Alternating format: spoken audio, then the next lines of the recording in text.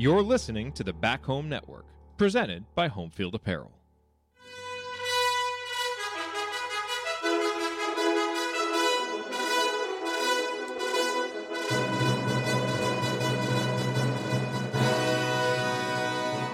And welcome, Hoosier fans, to another disappointed episode of the Assembly Call, as tonight your Indiana Hoosiers fall 89-75 in Las Vegas to the Arizona Wildcats in a game that Indiana once again played without Jalen Hood-Schifino, and just got off to such a bad start. Down 27-8. Just really looked disjointed offensively, didn't have an answer for Wisconsin or for Arizona's defense, and Arizona jumped out to that big lead. And to Indiana's credit, the Hoosiers were able to battle back. But every time Indiana got it to 5 or got it to 6, Arizona had an answer, and they would go on a 7-8 point run, push it right back out, and Indiana was just never able to to fully make the comeback. And Arizona ends up winning by 14. I'm your host, Jared Morris. I'm here with Ryan Phillips and Andy Bottoms. We're going to break it all down for you on this edition of the Assembly Call IU Postgame Show. And let's start the show the way we start every show, and that is with our Hoosier Proud banner moment. And for the banner moment, I'm going to go to the second half. And again, one of those runs that Indiana went on. They come out in the second half, they score 5 straight points, Arizona gets it right back. And so it kind of seesawed like that for a little while. And the closest Indiana got was after Arizona pushed it back out to 59-50. Xavier Johnson hit a three-pointer, and then Tamar Bates hit a huge three to make it 59-56. And then actually a little bit later, when Arizona pushed that lead out again and they were up 74-60, Tamar Bates had a great sequence where he found Miller Kopp in the corner for a three, then took a screen, hit a shot from the mid-range. And I think one of the biggest positives that you can take from this game is the way that Tamar Bates shot the ball and scored, because he really felt like a guy who, on a big stage, kind of grew up before our eyes. Tamar finishes with 13 points, and if he is going to be able to bring that kind of shooting and scoring off the bench in big games for Indiana, it would obviously be huge for this team as they move forward. He's been a guy who's had some big games, but he's done it at home against lesser competition. To see him do it tonight in a spot like this where all of those shots just felt like they had the weight of the world on them if Indiana was going to make a comeback, then he made them. Finishes 6 of 10, made that 1-3, hit a number of shots inside the arc. Just a really solid performance offensively from Tamar on a night when Indiana needed anyone to step up and give them a spark offensively. He did that. Unfortunately, it just wasn't enough on a night when Indiana didn't have enough against Arizona. All right, let's talk about our presenting sponsor.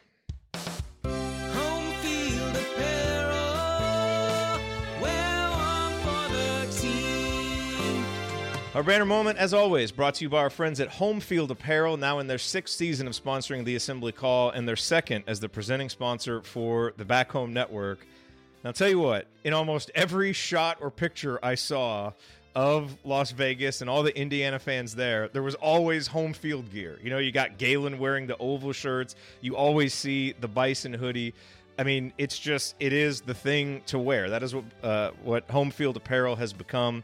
And if you're doing your Christmas shopping, as we've been telling you, go to Home Field Apparel, because they have something for everybody. Just incredible logos that really celebrate the heritage and tradition of all the different schools that they have and that they sell on their website. And plus, all the materials are comfortable. The colors last through many washings. And, of course, you're supporting an Indiana-based brand that came up through Kelly.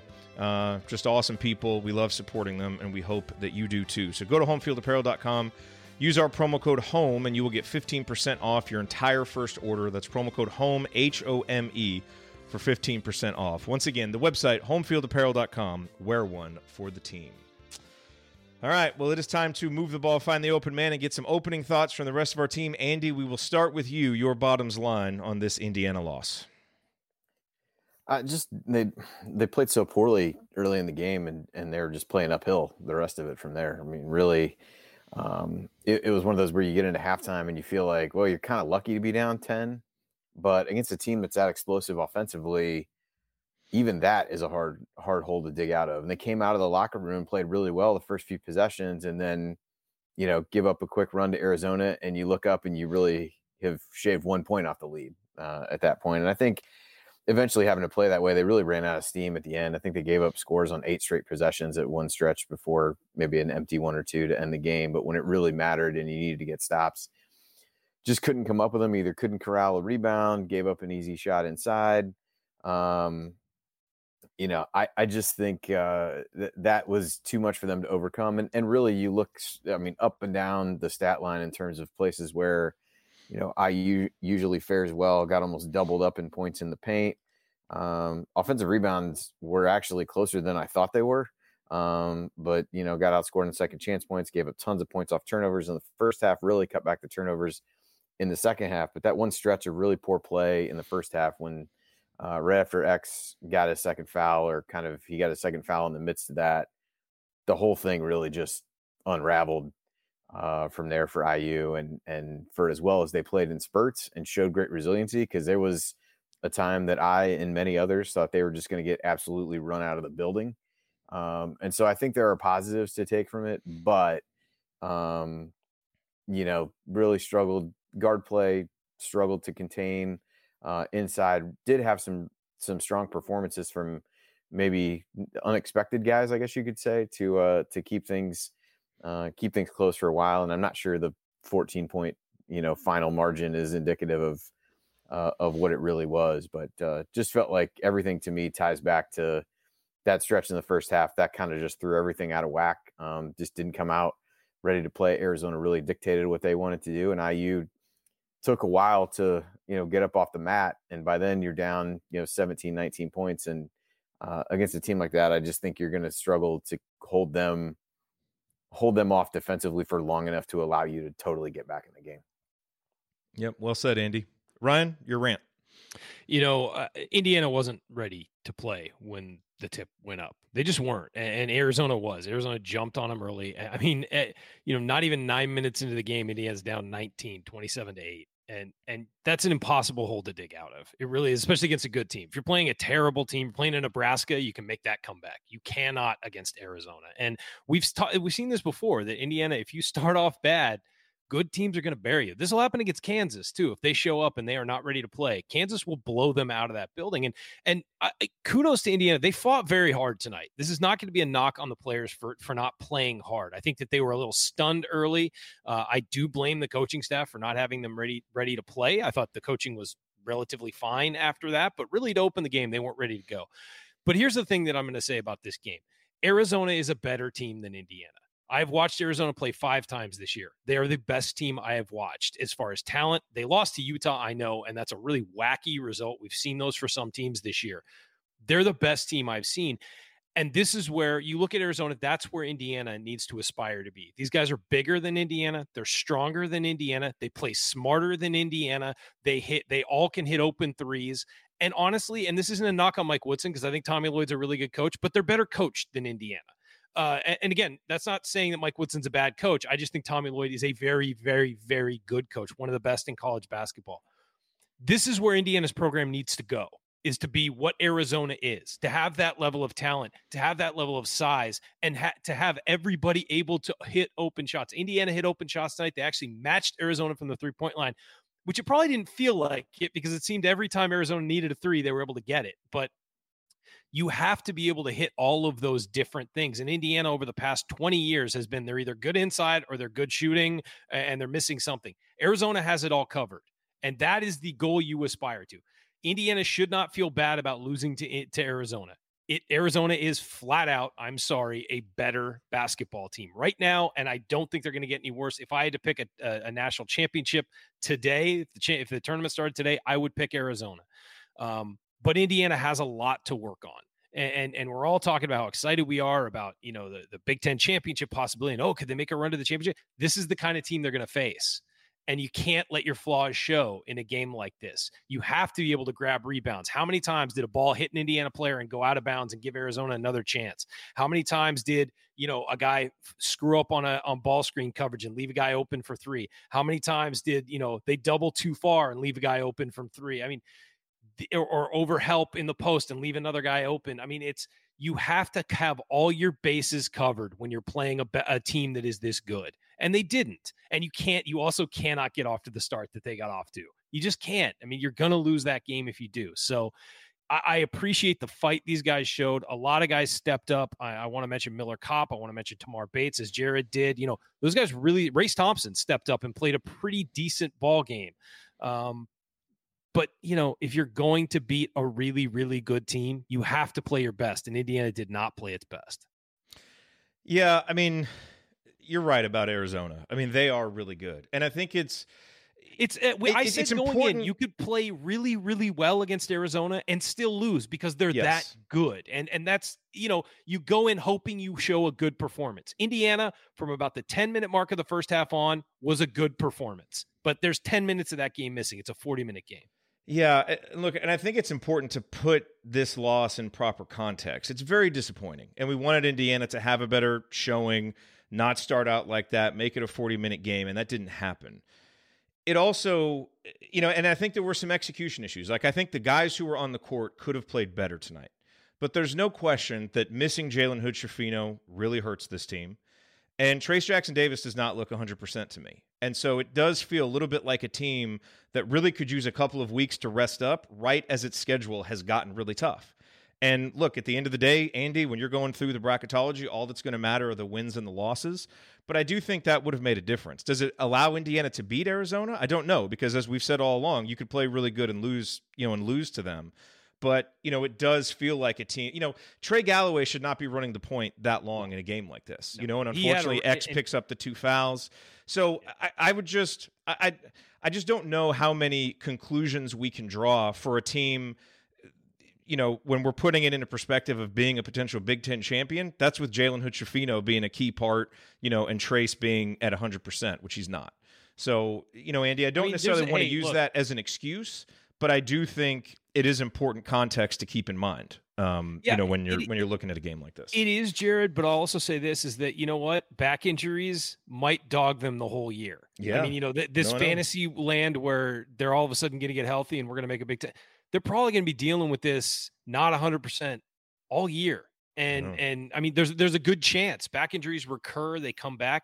So Indiana's got to find a way to play without them at a higher level. And that's on some guys behind them playing better. You're right. Trey Galloway was put in an impossible situation against that guard lineup today, and he didn't play well. He didn't have his best game. He was fine. He was okay, but not as good as he needed to be. But that's what I mean. If you don't have those two guys, it's going to be such an uphill climb to beat a team like Arizona. Right. It didn't need to be as uphill climb, Andy, because of how Indiana started out. But, we need to keep that in mind. So, Andy, you talked about the rebounding, and that is something that, doesn't need to be an issue based on who's on the court. This is something that we talked about from day one, watching this team in exhibition games, that they did not have very good rebounding fundamentals. We saw it just, kill them against Rutgers. And tonight, there was a play late in the game. I think Indiana was down 7 and they got a stop, and the ball just bounces off of Miller Kopp's hands, and there was another play late. Indiana gets a stop. X doesn't box out, and they get the rebound. Now, Arizona's going to get some offensive rebounds on you because of their size, but this is now, I think, kind of a pretty big crisis point for this team when it comes to rebounding, because that's something that when you have guys, like Race Thompson and Malik Renew and Jordan Geronimo and some of these guys with size and athleticism, you've got to be able to rebound better than this. And if Indiana doesn't, they're going to lose games they should win just because they're giving up too many second chances. Yeah, and for IU, it was kind of a, positioning wise, they tried some different things. They really tried to front Ballo in the first half. That didn't work. And even if you're doing that and he doesn't get the ball, he's got inside position to rebound at that point. Then they tried playing behind him, and they were giving up such deep post position to both him and Tabellis that you're basically pushed under the rim at that point if somebody misses. So a lot of it was positioning, but there's just some effort things. You've been able to come away with loose balls that, you would try to tip them out, and they had a little bit more success doing that. But sometimes just breakdowns on the perimeter. I think it was Bates, the one that Ramey missed, and then ends up getting his own rebound and kicking it to Creasa there at the end. That was among the daggers toward the end. Was just he closes out, he goes past him and doesn't really get back in the play to do things there. And so that was kind of a total system failure. I don't know that it was. I wouldn't put it all on the bigs. I wouldn't put it all on the guards. It was just nobody was really consistently in position to be able. There's a whole lot of scrambling going on. It felt like on some of those. Yep. The other thing, Ryan, that I think is really interesting to analyze is the play and usage of Xavier Johnson tonight. X finishes with 11 points, 11 assists, and 2 turnovers. And I feel like if you said coming into the game, those are going to be his numbers, you might feel okay about, you'd feel like Indiana was going to have a chance. But he was also 3 of 13 and really seemed to be a little bit out of sync with when to shoot, when not to shoot, when to force it, when not to. But he also just finished with the 2 fouls. And you think back to the first half, the game unraveled when he sat with the 2 fouls. Yeah. Now, you had to sit him there. Well, it wasn't going great. No, it wasn't. But he was. You're right. But the thing is, he was also +6 in the first half. Yeah. And so, he came back, though. He came back in. Well, he did. And, for as up and down as he was, I mean, he threw that one pass right to Tommy Lloyd. Like, it wasn't a vintage X game, but you needed him on the floor as much as possible because it wasn't a game where Trey Galloway was going to be able to run point for you. Yeah. And so he's only able to play 26 minutes, and as uneven as they were, and look, there was that one stretch we were all texting each other like, why isn't X in at the under 8-minute timeout? And that, Indiana went on an 8-0 run, with Trey and Tamar. And so they were able to kind of salvage that. But, it kind of felt like one of those games where he, if he's only got 2 fouls, he needs to be on the court for more than 26 minutes. Now he needs to be better, but 11 assists. I mean, Indiana was at least, after that opening stretch where, yes, they struggled, they were able to at least get some things done with him on the court. But he just wasn't able to be out there enough. Yeah, here's what I'll say about X. And first of all, Xavier Johnson can hit a pull-up jumper occasionally. But when you're down by that much, consistently trying pull-up jumpers is not a strategy for winning. That's a back-and-forth game. You get an open look, you take it kind of thing. And he hit one at one point, and I felt foolish. And then he missed a couple more, and I was like, oh, no, that's not what Indiana wants offensively. What I'll say about X is, and this is kind of plays to the whole Indiana's entire roster. It was almost like this game at the beginning, the atmosphere and the type of game and the hype for it got Indiana way overhyped and way too much adrenaline. Guys were shooting the ball really long on everything. They were rushing, all that. Arizona was calm because I think Arizona's guys have been in these situations before and been in games like this and been in big preseason tournament. They were just in Maui, where I'm sure every game was as hyped as that. There were some great games out there. Indiana didn't look comfortable with the atmosphere. And it's different when you have this atmosphere and you're playing at home and playing at Assembly Hall. It's different when you have to travel to do it, and it's such a hyped game, and it's such a big deal. They got rushed, and Arizona's a team that plays fast anyway, and they got Indiana to go way too fast early. That includes X. That includes Trey Galloway. They played way too fast. They didn't just take a deep breath and run and trust your offense. I don't care if they go on a 10-0 run. They went on a 17-0 run at one point. If they're on a 10-0 run, you still slow down and run your offense. You're not going to get that all back on one possession. You slow it down, make a bucket, stop their run, and move on. Indiana didn't do that. They were taking bad shots, and it was up and down the line. It wasn't just the guards. They were taking rush shots, bad shots. But Xavier is the point guard.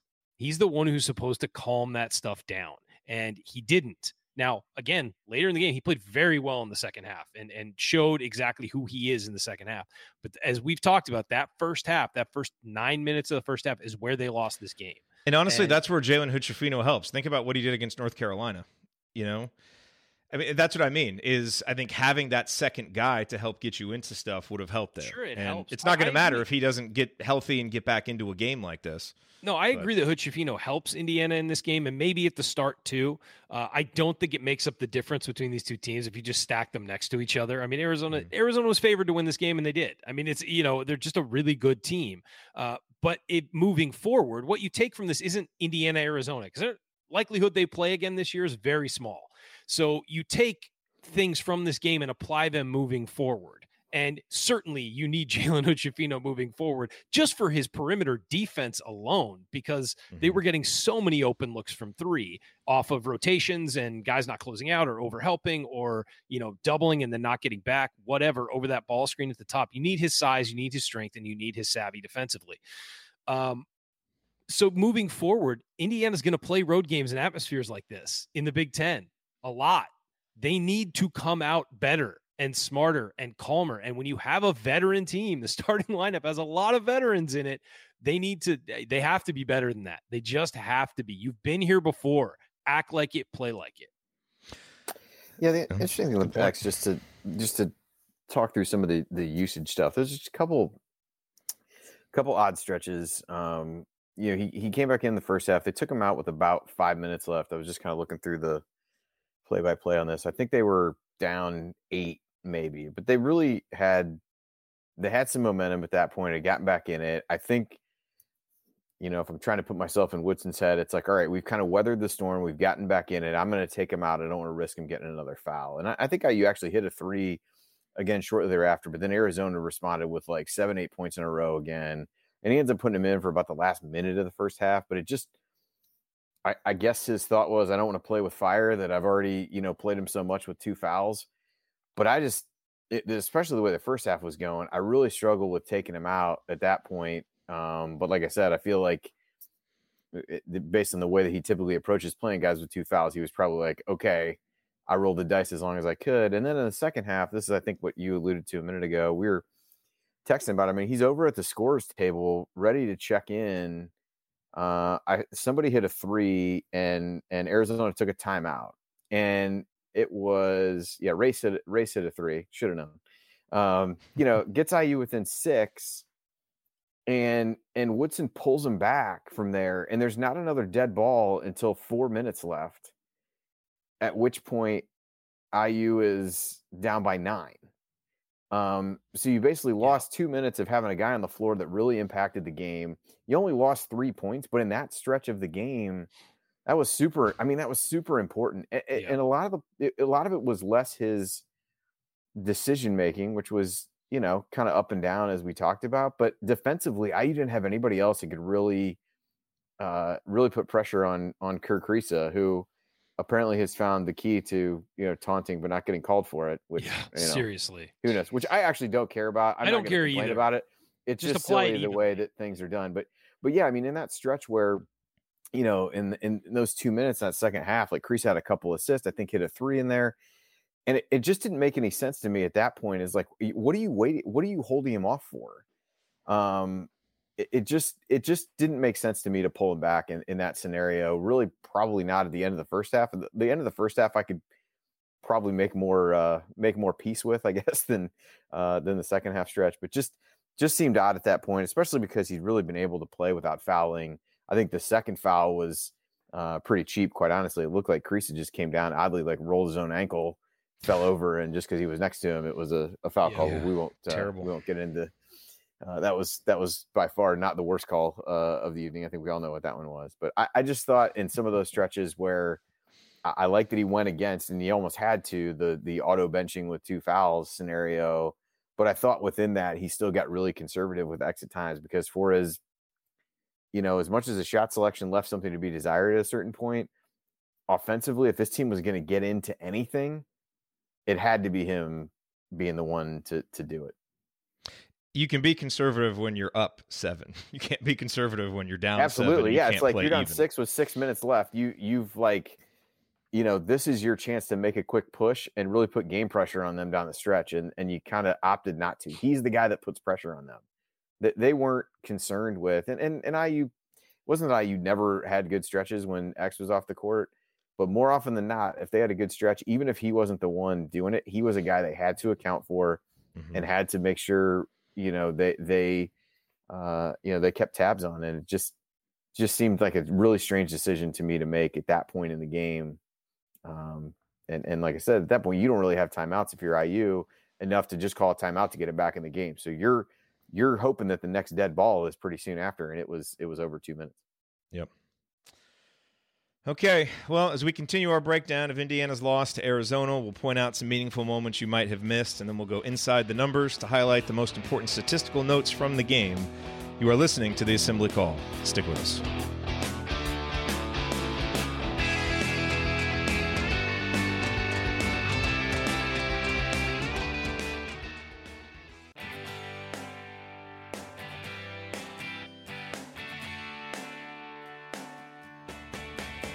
This is Verdell Jones. What's better than an epic buzzer beater? The full court dribble and a perfectly placed pass to set it all up. And of course celebrating with Hoosier Nation afterwards. So join Jared, Andy, Ryan, and Coach on the Assembly Call after every IU basketball game. Go Hoosiers. Thank you, Verdell. You are listening to the Assembly Call IU Postgame Show. I'm Jared Morris. I'm here with Andy Bottoms and Ryan Phillips. Coach Don Sony is out in Vegas. Not sure what he's doing to drown his sorrows, but hopefully having fun out there. He's drowning his sorrows to drown his sorrows. All of the other Hoosiers. It's the top of segment 2. You know what that means. Meaningful moments that you might have missed. Yes, meaningful moments you might have missed. And this is brought to you by our friends at Hoosier Ticket Project, where they help individuals and families experience IU athletic events in person for the first time through the generosity of alumni and fans. To learn more about how you can donate money or extra tickets to help create meaningful moments for other IU fans, visit HoosierTicketProject.org. That's HoosierTicketProject.org. We do need to mention, of course, the meaningful moment that nobody missed, which is the goaltend when it was 68-60. Should have been 68-62. Instead, it goes down the other way and it ends up 72-60. Just and a big flop. They called a flop on Renew. It was absolutely not a flop. And again, here's the thing. One of the movements Tubelis made after getting touched in the first half acted like he got hit in the chest with a sledgehammer, and then sniper got him. Look, all I want to say about it is you got to apply stuff evenly. And so one of the other ones that I feel like may have gotten lost in the shuffle is early in the second half. It's 47-42. You know, Andy, we talked about this. Indiana battled back early in the second half, and they got it to 5. And you'll recall, Trey tries to fight through a screen. He falls. It looked on the replay like he got tripped, and Arizona makes a 3. It was basically the exact same thing that X got his second foul for. Just, tripping. And it's that was the problem with the game, is some of those calls just weren't applied evenly. Arizona makes the 3. They push it out to 52-42. Look, I don't think officiating caused Indiana to lose this game, but I do think it took away some chances where Indiana had some momentum in the second half. So, that's all I'm going to say about it. Those are very frustrating moments. But, on a night when Indiana probably didn't have enough anyway to get it, they certainly didn't need to kind of be battling back, against some of those calls. Yeah, the only thing I'll add on that front, there was a dribble handoff in the first half that IU got called for. I think Bates is the one that got called for it. And it was a legit moving screen. The way he turned his body as he's handing the ball off is that there were countless screens on the other end where the same thing happened over and over and over again, but just because it wasn't a dribble handoff, like it didn't get. Tubelis did the exact same thing. Tubelis did that multiple times. It was he did that the exact same way, like 2 times down the court. And what he did was he set that dribble, he set that handoff, and then he spun into the guy and moved like he was posting him up. Yeah, he was like a revolving which is illegal. Door. Yeah. So, and he did that a number of times. And it's a savvy play. Look, if they're not going to call it, keep doing it. But the fact that the officials get fooled by it is the problem. It's not. I don't blame Tubelis for doing that. He's getting away with it. It's a savvy play, and he's getting his guy open for a 3. And if Indiana jumps to avoid him for that, he's wide open for a layup, and he was several times tonight. The officiating was horrible. It was horrible. It was terrible. And especially, and I thought it was at its worst in the second half in that key stretch. There was about a 5-minute stretch there that included Galloway's floater that was as obvious. I mean, the Arizona fans I saw were like, "What the hell? Why didn't they call that?" Like, it was almost right in the hoop. And I saw one guy say it was an alley-oop. I'm like, if it's going to hit the rim, it doesn't matter if it's intended to be an alley-oop. If it's going to hit the rim, it is absolutely a goaltend if you go up and grab that. That was just silly. Just absolutely ridiculous. Yeah. No, it is. So we need to get that out there, but let's move on because we'll just get angry talking about that. And like I need anything else to make me angry. Yeah, I know. Andy, the moments that I want to point out actually happened late in the game, and there were 2 straight possessions. One was a lob to Trace Jackson Davis. The other was where they got him the ball on a cut, and he scored and got fouled. And look, this was not a good game for Trace. He had 11 points. He was 4 of 10 from the field, 5 rebounds. He fouled out, had a couple of blocks and a steal, but he was never able to get in a rhythm, was never able to impose his will. Again, to me, these last 3 games, even, against Nebraska, when he had the triple double, he doesn't have his normal quickness. He doesn't have his normal bounce. We know he's dealing with back issues. Coach texted us and said he's reaching for his back, every time they go to the bench. So we know he's not 100%. But I guess my question, Andy, is why did we wait so long to get him the ball on the move like that? It really felt like so many possessions we were kind of back to, Trace on the block, and everybody just passing it around to try and get an angle to get it into him, never really able to do it. And, we didn't see a lot of the screen and rolls. We didn't see a lot of it where you kind of get him moving and you get him as a cutter. And you saw it there at the end. Now maybe part of that was Arizona's defense was a little bit more relaxed, perhaps, but it felt like offensively, look, it was going to be tough for Trace posting up anyway. He's 6'9", going up against 6'11", 7-foot guys. I just didn't quite understand why we used him like that and why we didn't do some of the other things that we've seen, have success. Now, he wasn't going to be driving by guys because they completely sagged off of him, so I get that. But it did just seem like there was a lack of creativity in getting him involved in a night where you had to get him involved. Yeah, I do think they tried to play through him a little bit in the post at the beginning of the second half. I know they made mention of that on the broadcast. They really came out to do that. But to me, it felt very much like every matchup against Kofi Coburn short of the Big Ten tournament last year. Yeah. Where you're just relying on him to overpower someone that is bigger and stronger than he is. Yes. And to your point, then especially because later in the game, after Race had hit those threes, I think that was one of the issues with that approach potentially in the first half is like they basically weren't guarding Race Thompson at all early in the game. But once he'd hit a few threes, like that should open some things up. And it just seemed, and maybe part of that is a function of not having X in there as a guy who's a playmaker for a while, but he was obviously been there most of the second half before they did that. Yeah, it just seemed, it just seemed like you're continuing to beat your head against the wall. All I kept thinking was like, this is like the matchup with Kofi Coburn.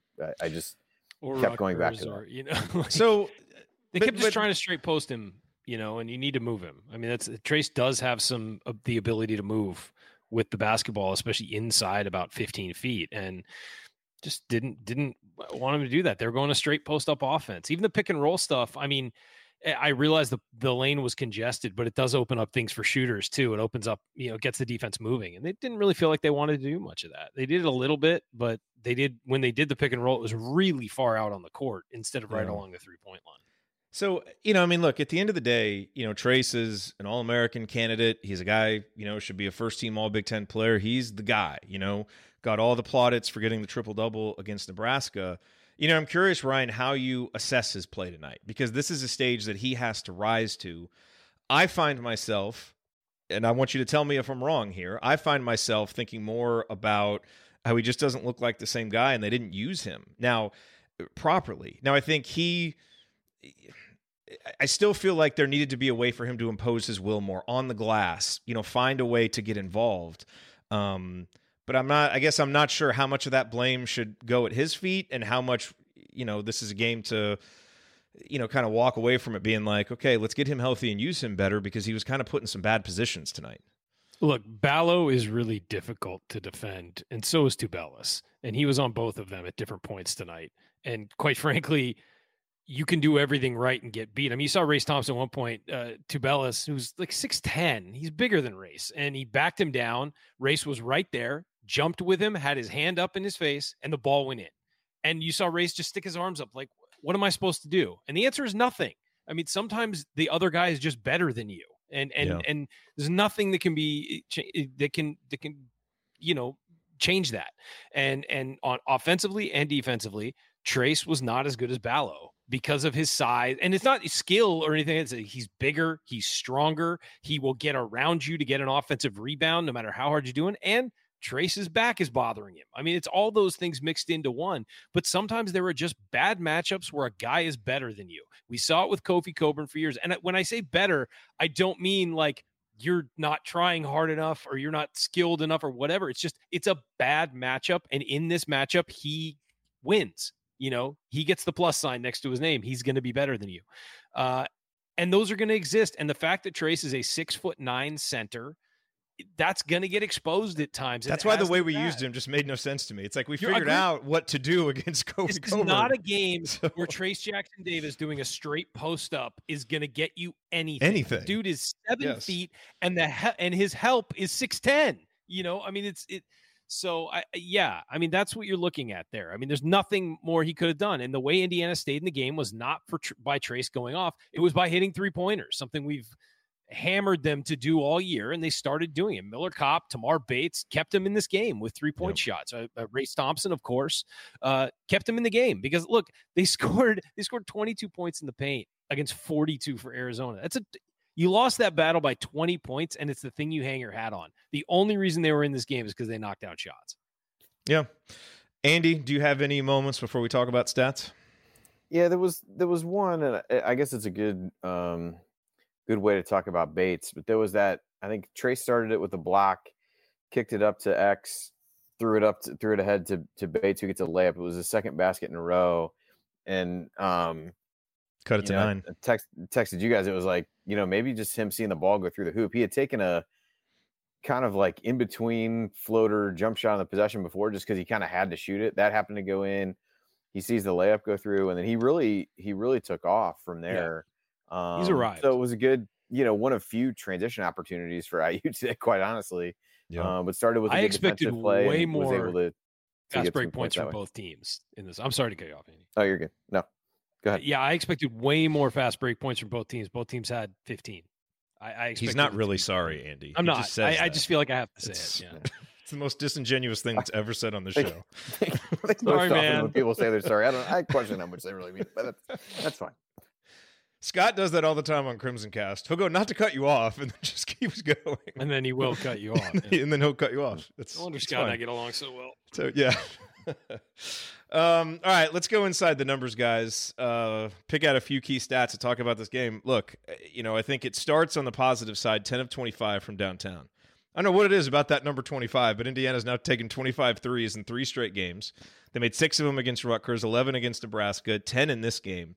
And look, I think they started. Weren't they like one of the first 10? Yes. I want to say. Yes. And look, they were 0 of their first 8, I think, and then they hit once was 1 of 9. If I might be wrong there, but it was close. I think they were 1 of 10 at one point. And I'll tell you what, man, I appreciated Miller Kopp's attitude in the first half. He was bound and determined to make a 3 because he knew that we needed, a lift, and he just kept shooting. He missed his first few, but you can tell he's really turned a corner confidence-wise. You could tell tonight. Tamar has turned a corner confidence-wise. You can just tell the way those guys are shooting. I don't think, Andy, you mentioned the one shot from Tamar that he kind of had to chuck up.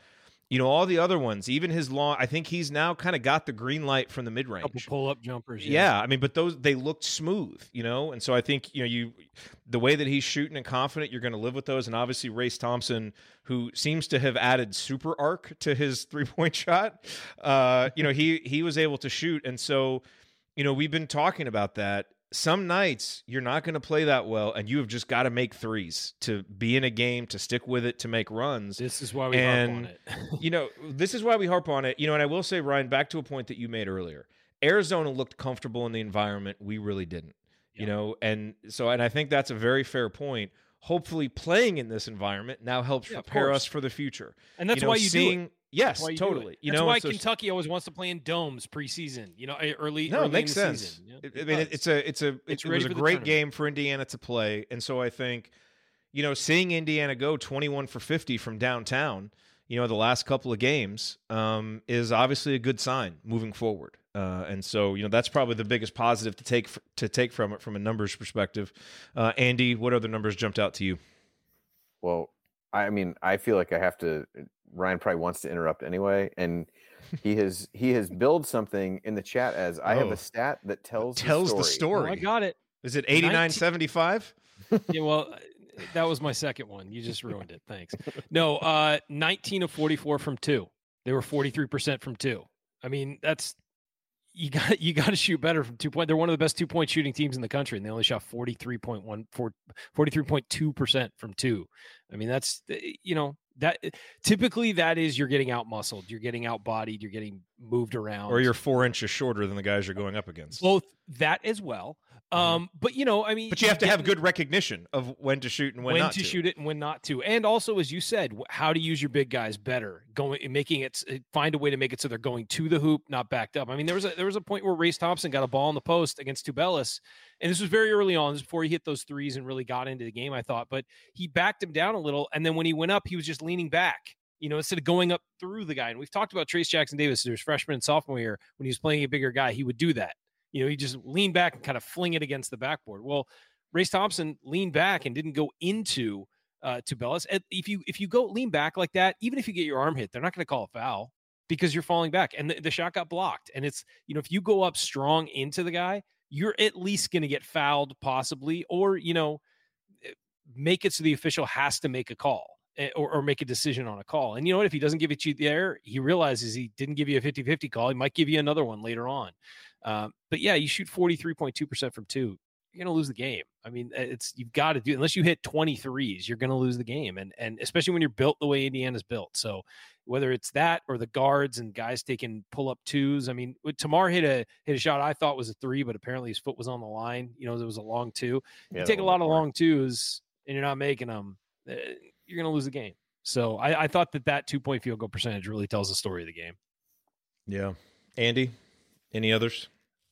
The big one, when they got behind by so much, they really had that rash of turnovers there. And so, give up 16 points off turnovers in the second half, just 2 turnovers in total and 2 points off turnovers in the second half.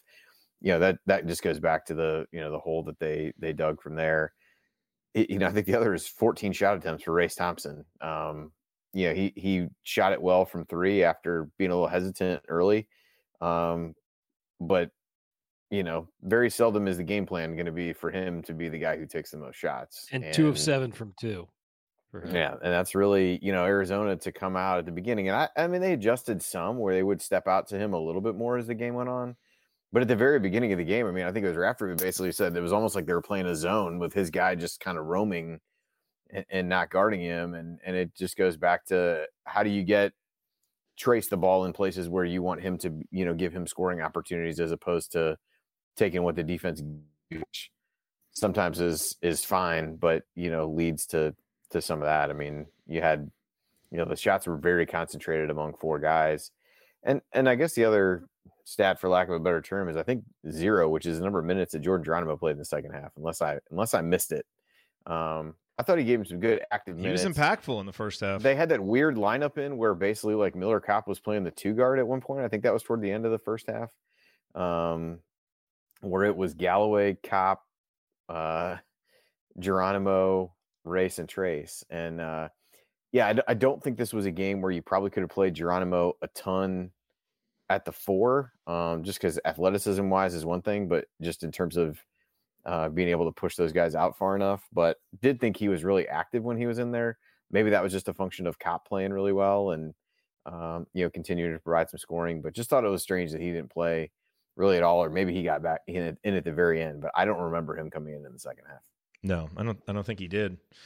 The other stat, obviously, is Arizona shot 25 free throws and we shot 9. Some of that maybe is calls, but part of it is just they're the bigger team. They were the more aggressive team. They were in position, and you're going to shoot more free throws when that happens. And so, to give up everything Indiana gave up and then to have them, just making more free throws, because actually, Indiana actually took more shots tonight. Indiana took 69 field goal attempts. Arizona took 63. So Indiana actually got more shots up, but, Arizona obviously much more efficient with theirs, and they were able to get more from the line. Ryan, anything else in the numbers category? No, I thought I knocked it out with that 2-point field goal percentage. Yeah, No, I again, I'll just reiterate the fast break points. It was 15-15. I was expecting way more, especially from Arizona, who plays at such a high rate and tries to run so much. And you see, like, Tubelis is down the floor like that every single time. But yeah, I think that, there's something worth talking about. And that's, I think, Malik Renew just, again, for about the 4th straight game, really didn't offer it that much. And I think that it's not a coincidence that since the North Carolina game, he's struggled. And that's the first time he played a really genuine college big man. And I mean, he did against Xavier, and he played pretty well in that game. But Xavier's post guys were fine, but they're not, great. I don't think they're legit. I mean, that's what I mean. So he played decent that game, but he hasn't given Indiana much since. But he's then. playing, he's played guys that could wind up in the NBA the last couple games. I mean, Rutgers, he was completely outmatched. And then and then today and against North Carolina, just really didn't do much. I think, he's scored in the last 4 games, 2 points, 2 points, 4 points, and 4 points, and has not looked, but that's, he's a freshman. If you're relying on Malik Renew to win you a game against Arizona, you got bigger problems than anything. But it just is interesting. He's sort of hit that wall where he's finally playing grown men, essentially, and he's struggling to adjust physically. to it. And you're seeing him, he tried to back down Ballo at one point. Ballo just kind of stood there and looked at him like, what are you doing? Like, and he had to pass it out because it's just, you're not going to move a 7-footer like that as an 18-year-old kid. Yeah. I think the difference, the biggest difference to me, NBA pedigree or not, Xavier's big men are more, I'll say, finesse big men, for lack of a better term. Call. Yeah. The other guys are strong. Certainly Nungia wants to play a little bit more outside, but even Fremantle is a little bit more of that kind of look versus a bruiser like a Baycott or Valo or Tubelis or whatever. No, that's true.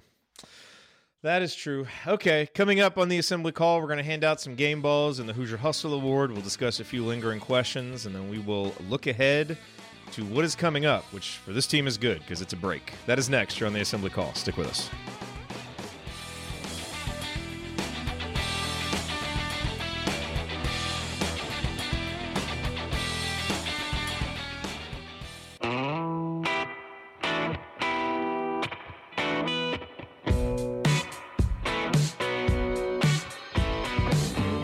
Hi, it's Thomas Bryant.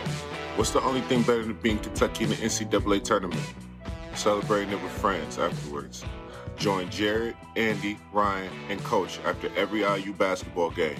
Go Hoosiers. Thank you, Thomas. You're listening to the Assembly Call IU postgame show. Catch us live immediately following every IU basketball game and every Thursday night at our website, assemblycall.com. And make sure that you sign up for our free IU Hoops email newsletter. You can join for free today at join.assemblycall.com. That's join.assemblycall.com. I'm Jared Morris. Ryan Phillips is here. Andy Bottoms is here.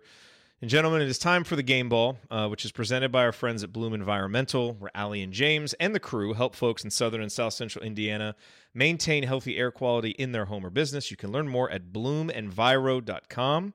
And when you mention this ad, you get 23% off all their testing services in honor of TJD. That's bloomenviro.com. Andy, let's go to you first. Who gets your game ball for tonight's performance? Well, I was really hoping to go to somebody else first. I can go first if you'd like. I mean, to me, it was down to Race and Tamar are the two that I looked at. On the one hand, you've got Race led the team in scoring and rebounding. I thought struggled a little bit on the defensive end of things, and then Bates gives you 13 big points off the bench. So I felt like those were the two. I guess I'll go with Race because I think it was a much needed uplift to really have somebody bang in some threes at that point with him, and hopefully one that gives him some confidence going forward to take that shot, take it with a little bit more confidence. So I'll go with him, just the way that he stepped up offensively and really kind of helped not even things out in the front court, but helped offset some of Trace's struggles and the fact that he didn't score very much, and the fact that he almost ended up with a double-double. I'll go with him. Ryan? I'm going a totally different direction. I'm going with Miller Kopp. I thought all 4 of his threes were enormous. He also led the team in minutes with 39, and he was out there. And I thought early on he was not good defensively. They were clearly going right at him. I thought he really stepped up his game in the second half defensively. I thought he played well. He did have that one rebound that went off his hands out of bounds, which is rough. And there were 4 of those tonight that Indiana could have secured a rebound. It wound up being a team rebound out of bounds for Arizona. Really rough. But Miller, the threat of his 3-point shooting the entire night spread out the floor for Indiana. You could see even early, as soon as he caught it, there was a guy on him. And when guys were closing out, he would shoot it right in their face. And he had very few where he was just standing there wide open for, 5 seconds waiting. And I think that his, ability to have that kind of confidence is going to be enormous for Indiana moving forward, because you got to have somebody who can knock it down. He was 5 of 9 on the night, 4 of 8 from 3, 3 rebounds, and assist, 1 turnover, and a steal, and had played 39 minutes and looked like he was ready to shoot the whole time. So I got Miller. I got to give him credit for that tonight. Yeah, the one thing that I thought they missed some opportunities in the first half where they just did not make good passes to him. Nope. Where he was wide. He got himself open. Yep. And they were, to your point, they were staying pretty tight to him. But by the time he, got control of the ball and got ready to shoot, they had been able to close out, which is a credit to their defense as well. But definitely some opportunities to hit him in rhythm to shoot that were missed. Yeah. That's a subtle early thing on. that Jalen really helps with too. He's really good at that, you know. Well, and guys who were usually good passers were missing. I mean, Galloway threw a couple that were just. Well, we were you know, sped and- up, you know, as you said. It's the thing. And Yeah. here's the thing is, you know, with a shooter like that, like he can recover catching a ball over here, and then but you got to reset yourself. As Andy said, they're closed out at that point. You catch him in rhythm, he'll nail it, and he did tonight. And he's starting to look more and more confident every game, and it's really a huge lift for Indiana. You know, this is obviously a really disappointing loss, but, you know, sometimes you have a loss like this and you come on here and it just feels like there's no performances worthy of a game ball, you know, and tonight it doesn't feel like that. You know, I think, Ryan, you make good points about Miller. Andy, everything that you said about Race and Tamar was true. Xavier Johnson, for all the poor decisions on shots, 11 assists, 2 turnovers, and was the one guy who was +4. Like, Indiana outscored Arizona when he was on the court. You know, so I think there's a lot of different ways that you could go, you know, and guys, despite some poor execution and the big hole early, some guys really stepped up on a big stage. And I think that's the biggest thing that I'm hoping guys take from this. Certain individuals come out of this with some confidence. Like, man, I'm disappointed we lost, but dude, I did some stuff tonight, you know, in a high level game. I'm going to give mine to Race Thompson because I think at the end of the day, the production matters. 16 points and 9 boards.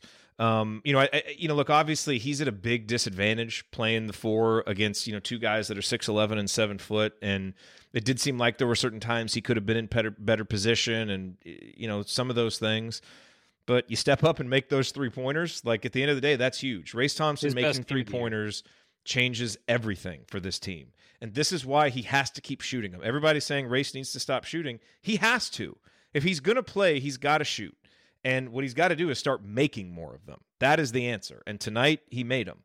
And so, you know, we've seen it before. You know, I don't think anybody's ready to say, like, okay, Race is ready to be a real stretch 4. We've seen ups and downs and him have a few big games. But, you know, for him to do it on this stage, again, hopefully a big confidence builder for a guy who's been really up and down. But I thought tonight, when Indiana, you know, in that first half just needed someone to produce and put the ball in the bucket, he did it, and it gave Indiana a chance to breathe a little bit and battle back. So I will give it to him. That is Race Thompson's first game ball of the season. Trace Jackson Davis leads with 5. Malik X, Tamar, Miller, and Trace all have 1. And now it is time for the Hoosier Hustle Award.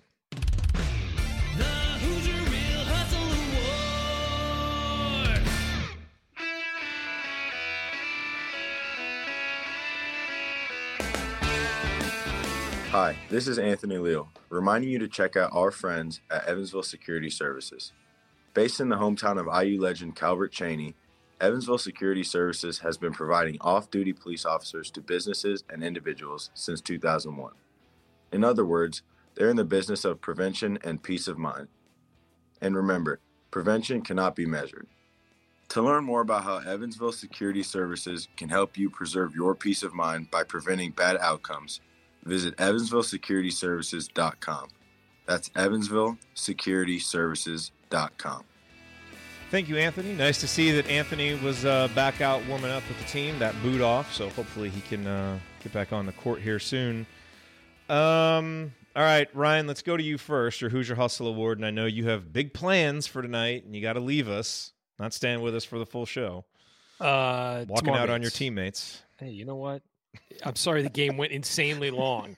Tamar Bates, 13 points, 6 of 10 from the field, 2 rebounds. I also thought he chased as hard as he could defensively. You know, Arizona just ran good stuff a lot of the time. I mean, let's be real. They're a very, very well-coached team, and they ran good offense with really talented players. I mean, no matter how much you chase, sometimes the guy's going to get an open look. It's just, you know, that's what good offense does even against good defense. You're going to, you know, you can guard them right 90% of the time, but that 10%, they're going to get the open look. And so I really thought he played well. It's really nice to see him emerging. This is the guy we saw in high school, you know, against, you know, commensurate competition and he's developing into that. And his confidence and his ability to step up on both ends is huge. And as we've seen with Tamar, one end of the floor often informs the other. And if he makes a great play defensively, he tends to go down and play pretty well offensively and vice versa. So he really got into this game and started playing really well. And you know, I love to see that kid play with confidence. He's a lot of fun to watch play. So do we need to give you your stage for final thoughts now? No, just go. Oh, okay. Read the chat, Jared. We have a private chat right there. Oh, just let me go. Okay, sorry. I thought you needed to go first right now. Well, that's final fine, but then thoughts. we I also gotcha. probably will hit some kind of lingering question before we get to final thoughts. It's fine. Right after Until this, I so. say I've got to go, we can go, guys. Come on. Yeah.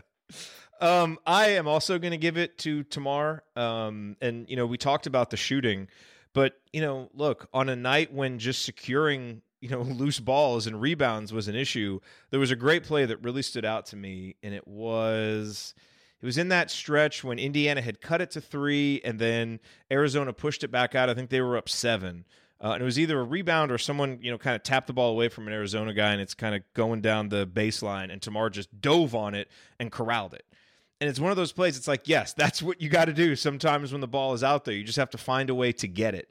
And so I thought he was hustling, he was scoring, he was doing everything that you want to see, Andy, from a guy who we said all offseason, of all the guys here, Jalen Hood-Schifino being as advertised and Tamar Bates kind of fulfilling his promise are the two things that really change the ceiling for this team. We're kind of in a wait and see with Jalen to get him healthy. We've seen how impactful he can be. Meanwhile, the last few games, Tamar has really stepped up, and that gives you some hope that when you get everybody back together, this can still be the team that we hope it can. Yeah, I mean, his play continues. That's who I was going to give mine to as well. And I think he's, as you said, for a game that was disappointing in some ways, at least in terms of the way that IU played early on in the hole they dug for themselves, there were some solid performances to highlight. And I think it just becomes a matter of how this team, or if this team, or when this team can really put it all together with the pieces that they have. Because, tonight, Xavier Johnson and TJD, your two stars, combined for 22 points, and we're 7 of 23 from the floor, where you're, both tied for 4th as your leading scorer. And the fact that IU was in this game with those things happening at various points is a testament to guys like Race that we talked about, and Kopp that we talked about, and Tamar Bates. So I think it's a matter of, maybe hopefully a good problem to have once Hood-Schifino comes back, but how you dole out the minutes in the backcourt, where you've had some productive minutes from Galloway and you've had Bates play well. I think a lot of what we thought about the depth of this team has been reaffirmed. Just need to get back to a point where everybody's actually playing at the same time, so that you can figure out how you want to dish out the minutes and the rotations and all of those kinds of things. But another really encouraging performance from him on a bigger stage. That was one of the questions I think was something you had brought up on the Friday show that you did for the community, in terms of how he'd shot in the bigger games that IU had, and that had been a struggle. And this is one that suited him well, and he played well and rose to the occasion. This was really his first really good scoring performance in kind of a tough environment. A lot of his other big games, the Nebraska game last year at home, his big games this year, they came at home. He really hadn't done much. He didn't do much against Xavier, didn't do much against Rutgers, didn't do much against North Carolina. That's why seeing him do this tonight in this environment is just, I think, it's the biggest storyline to me coming out of the game, because of what it could potentially mean moving forward for Indiana. Lingering questions. The biggest lingering question is health. When do you get Jalen Hood-Schifino back? When does Trace get back to looking like himself? A week off. Yeah, a week off until Kansas. That's huge, for this group, which just needs some time off. I think my big lingering question, Ryan, is what is Indiana going to get out of Malik Renew? And what is Jordan Geronimo's role on this team right now? Because he's also a guy who in Indiana's biggest games hasn't been able to really make an imprint, and he made some, I thought, decent plays early in the game, didn't get a chance in the second half. And Malik, as we talked about, when he gets in there, he's ready to do stuff. Right now, the stuff he's ready to do isn't working against some of these guys. And so he's going to have to really start picking his spots a little bit better. And you don't want to pull the aggressiveness back, but he's over dribbling too much. He's just trying to do things in situations that he's not ready to do right now. Yeah, and I thought Jordan traveled like 3 times when he got the ball and kind of shuffled his feet. And, again, it's a fast game, and he does not do well with fast games because he just isn't as good a ball handler as he probably should be at this point. And I love his effort. I love his energy. I love his chase down blocks. I love him in the open floor, and I love him sort of running the baseline. But out on the perimeter handling the basketball is not where he belongs right now. And maybe one day he gets there, but it's not. That's not it for him right now. And with Malik, I think he's just got to get used to facing bigger, stronger guys in the post, just like Trace Jackson Davis had to get used to that. He's got the skill, he's got the footwork, he's got the ball handling ability, but you know what? He's also young, and when you screw something up, you get frustrated and try and make up for it, and you screw another thing up, and you're compounding mistakes. And he's also not guarding, without fouling right now. He's guarding and being very handsy. And again, a trait of a young guy right there. And so he's just going through the freshman thing right now. And we haven't seen Jalen Hood-Schifino really get bogged down by that yet. We also haven't seen him in a couple of our big games. So we'll see. I think that Malik will eventually find his place. It's just going to take some time. So the other lingering question is, and this is coming from the chat mob, does Andy realize that his new setup, it looks like he has a giant man bun on top of his head based on I noticed that based too. on the framing. You might want to just angle it a little to the right. I just sit over this way. Yeah, there you go. We all needed a laugh tonight, Andy. Some people were saying they liked it, Andy. Yeah. It's a good look for you. Something to try out. It's good to know. Good to know. Andy, what are some lingering questions for you coming out of this in terms of, like, what does Indiana need to do now to be able to go compete at Kansas? I mean, the environment's going to be great. Kansas, they went to Missouri and just put a smackdown on them tonight. But they don't seem like a vintage Kansas team yet this season, so it seems like if Indiana, Arizona. Yeah. So it seems like Indiana should have a chance in that game, but it's kind of tough to say that walking out of what we just saw tonight. Yeah, it's interesting. It's going to be a totally different game from a matchup standpoint. Kansas does not hardly plays anybody taller than 6'8". They really play a lot of small ball. Jalen Wilson is 6'8". He's, I wouldn't say he's playing center, but as you look through like what the lineup stuff is on KenPom, he's the one that gets listed there. I think really KJ Adams he's 6'7", probably maybe more of a guy that they'll match up on other teams' bigs, but that is really the question, because that gives a different challenge to Race and Trace, right? As you go through and try to work through those things, they had their hands full tonight based on the size. Now they're going to be put on the move and in some uncomfortable situations from that perspective. So Kansas just basically starts 4 guys that are between 6'6" and 6'8", but don't really have anybody huge. So I think that's really the biggest lingering question for me, is what that means from a matchup standpoint. How does IU guard in that scenario? And is that something that they're able to take advantage of from a rebounding perspective? Are they able to find better ways to get TJD the ball inside in a game where maybe a straight post up is a little bit more of a logical way to attack Kansas's defense? But Kansas defense is always really good. They always run really good offense. So I think, in a team that is able to run sets really well, like you had with Arizona tonight, how do you rebound from that defensively? And I think you tie that in a little bit to, what you mentioned with the health piece of it, and you look at IU's schedule and go through it. This is where earlier in the year you kind of felt there's basically like 2 weeks, really 2.5 weeks following the Kansas game where you only got 2 games against Elon and Kennesaw State.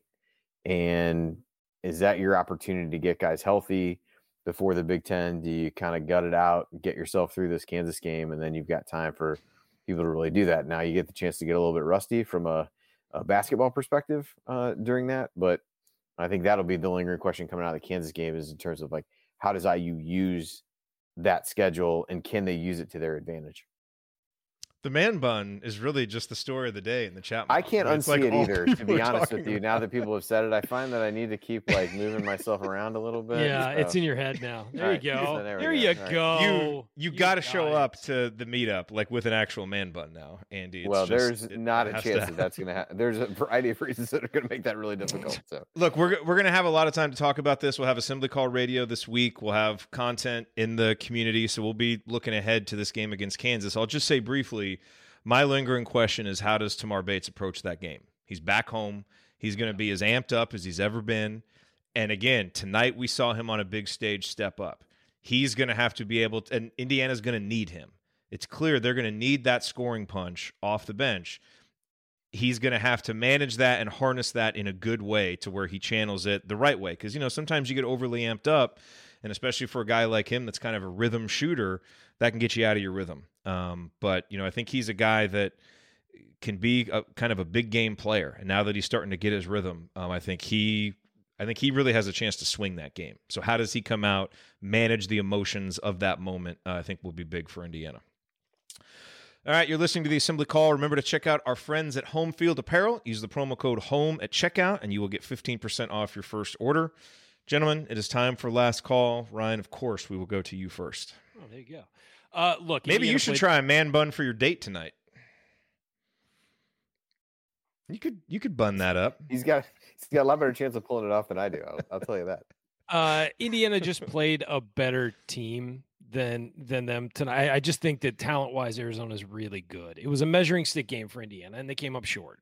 That doesn't mean that Indiana can't be a great team this year and can't have a very successful season, but they need to do a lot of things better. And when you play a team that is more talented than you cannot give them anything. And they gave them a 19-point lead to start the game. That was the difference of the ball game.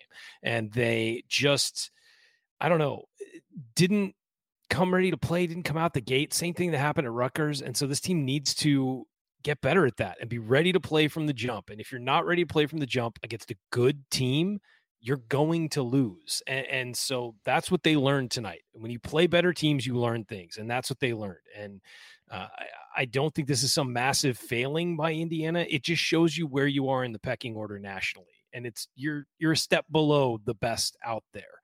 And when you're a step below, as I said, you have to make them play poorly. You have to make it so they're not playing their best, and you have to absolutely play your best to get a win. And so we learned that about Indiana tonight, and about what the field looks like nationally. Now go win the Big Ten, compete, win the Big Ten, and maybe next time you face a team like this, you're ready to play, and you play better, and you bring their level down, and you up yours. That's what has to happen. So, disappointing, I think, for everybody, but they just didn't, what we thought probably was going to happen happened. I'm going to pull that up yours out of context and totally you can. I say it to you often. Absolutely. Saw Andy smirk too. So we're reconvening in 3 hours for AC After Dark to get a full breakdown of how tonight goes? This would be a great place to insert Ryan? the up yours he just gave you as a response to you. All right, see you, man. Andy, last call. I'd echo a lot of what Ryan said. I think defensively in this game, if you compare it to the North Carolina game, IU did a really good job of making North Carolina uncomfortable. And I don't think at any point tonight Arizona looked or felt uncomfortable, both on offense or really just in the game. I think they always felt like if they needed to get a bucket, they could get one by getting the ball inside. Hit a bunch of timely threes, which is probably what makes it seem like they shot better from three than IU did, even though those numbers really evened themselves out. It just seemed like every time IU made a run, they had one that they could hit to stem the tide. But I think overall a good experience for IU. These are the types of games that we want to see IU play in.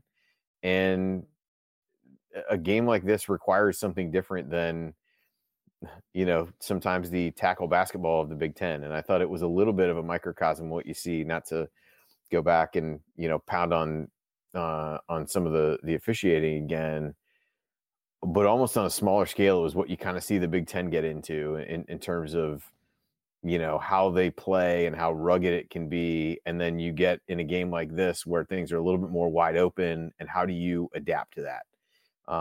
So I think in that regard, it's good. Now you're going to fall right back into the, into Big Ten play here come January, but it did feel a little bit like, that transition from regular season to postseason from a Big Ten perspective. Yeah. So, I think a good measuring stick. I don't know that IU played as badly as maybe the final score would indicate, but I also don't think they're on the level of where Arizona is right now. Doesn't mean they can't get there over the course of the year. And I think to attempt to end it on a positive note, as we talked about before, there were a lot of good individual performances in the game. It just wasn't a great team performance. And as you get, ideally, Jalen Hood-Schifino back, you get Trace a little bit healthier.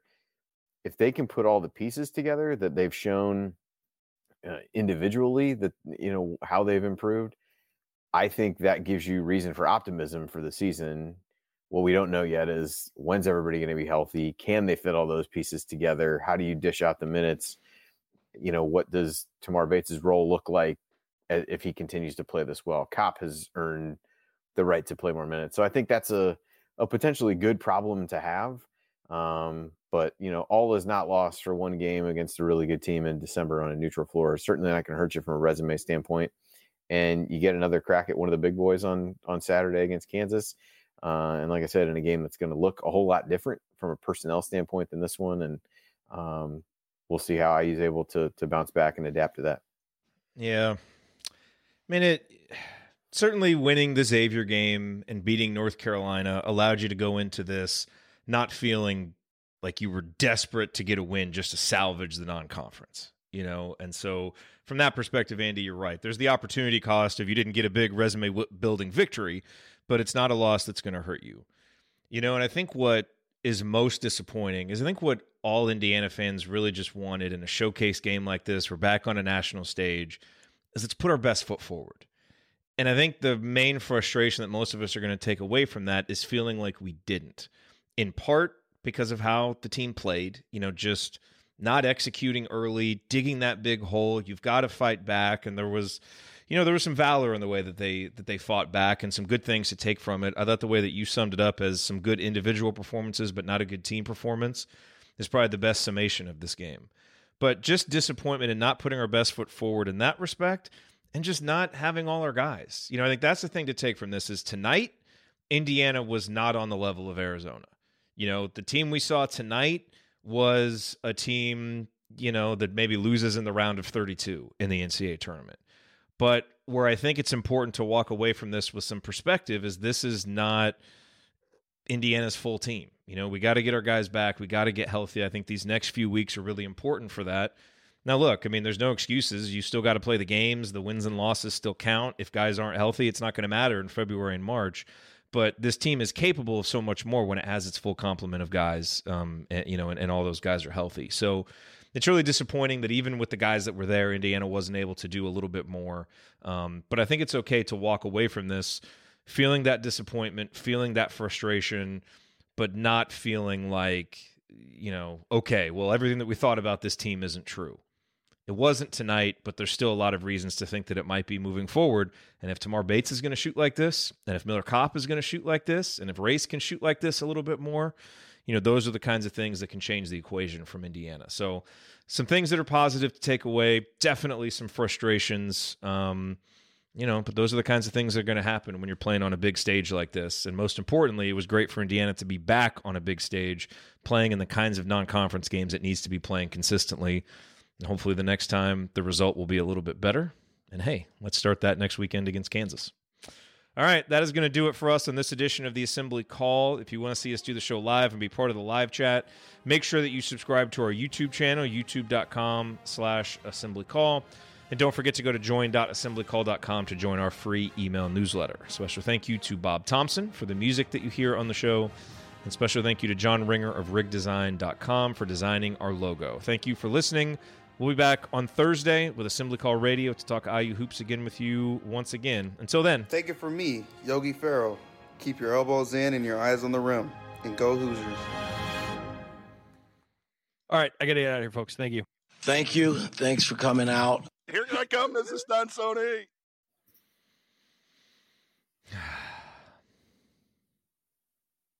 Damn it. Yeah. Damn. Now you moved over, so now the man bun isn't happening. I know. I had to fix it. I couldn't stop looking at it myself. Do it for the people, Andy. Take one for the team. We need this. We need the man bun. I couldn't do it. I was distracting myself by looking at it. I couldn't handle it. Oh, man. Well, soccer team also on the big stage on Monday, so hopefully they can. Yeah, they are. Dang it, I forgot to mention that. Hopefully they can win Going it all. For number 9, man. That is unbelievable. They've made, what is it? They've now made half of the Final Fours or half of the College Cups. I think it's something like that. Something that's ridiculous just like unbelievable. That. Yeah. 100%. Unbelievable. So, yeah, it'll be interesting. Kansas game will be an interesting one. I think they exposed Missouri for kind of who they had amassed their unbeaten record on today. But I mean, that's not an unwinnable game. It probably is if we don't, if we're not firing on all cylinders. But, we've seen this Indiana team play at times in a way that you could go at Kansas and win, but they just got to get back in the flow. And, this is such a tough spot for a guy like Trey Galloway. We love Trey, but there's still going to be some matchups that you don't want to have to rely on him as much as you did tonight, to be a primary ball handler. And he had 3 assists and 1 turnover. It's so funny. Like I think he and X were 14 assists, like 3 turnovers. 3 turnovers, yeah. Yeah. So, just based on the numbers, it was okay, but it certainly didn't really feel like that watching it. The offense didn't feel Everything as just comfortable. Felt frantic offensively. Yes, it did. Yeah, it really did. And okay. As someone who coaches 6th grade basketball, I've seen my share of frantic offense. For sure. Saw some of it earlier today. So, yeah. But anyway. Oh, well. All right, man. Good experience. I think reaffirms definitely what you probably thought about Arizona coming in terms of how good they really are. And, I think in some ways how far IU has to go. But interestingly enough, it was, you're playing another team that plays 2 bigs, neither of which really steps out and does anything. But they run the floor so well and play so fast that they don't really get things clogged up in the lane based on the way they play with them. So maybe some things that you can take away from it and improve offensively. Who knows? Yeah, that's a good point. That is a good point. All right, everybody. Have a good night. Andy, tell the family we said hi. Will do. Hopefully Ryan has a good night. And we'll see y'all later. All right, we'll see you. Save on Cox Internet when you add Cox Mobile and get fiber-powered internet at home and unbeatable 5G reliability on the go. So whether you're playing a game at home, Yes, goal. or attending one live, you can do more without spending more. Learn how to save at cox.com/internet. Cox Internet is connected to the premises via coaxial cable. Cox Mobile runs on the network with unbeatable 5G reliability as measured by Ookla LLC in the U.S. to H2023. Results may vary, not an endorsement. Other restrictions apply.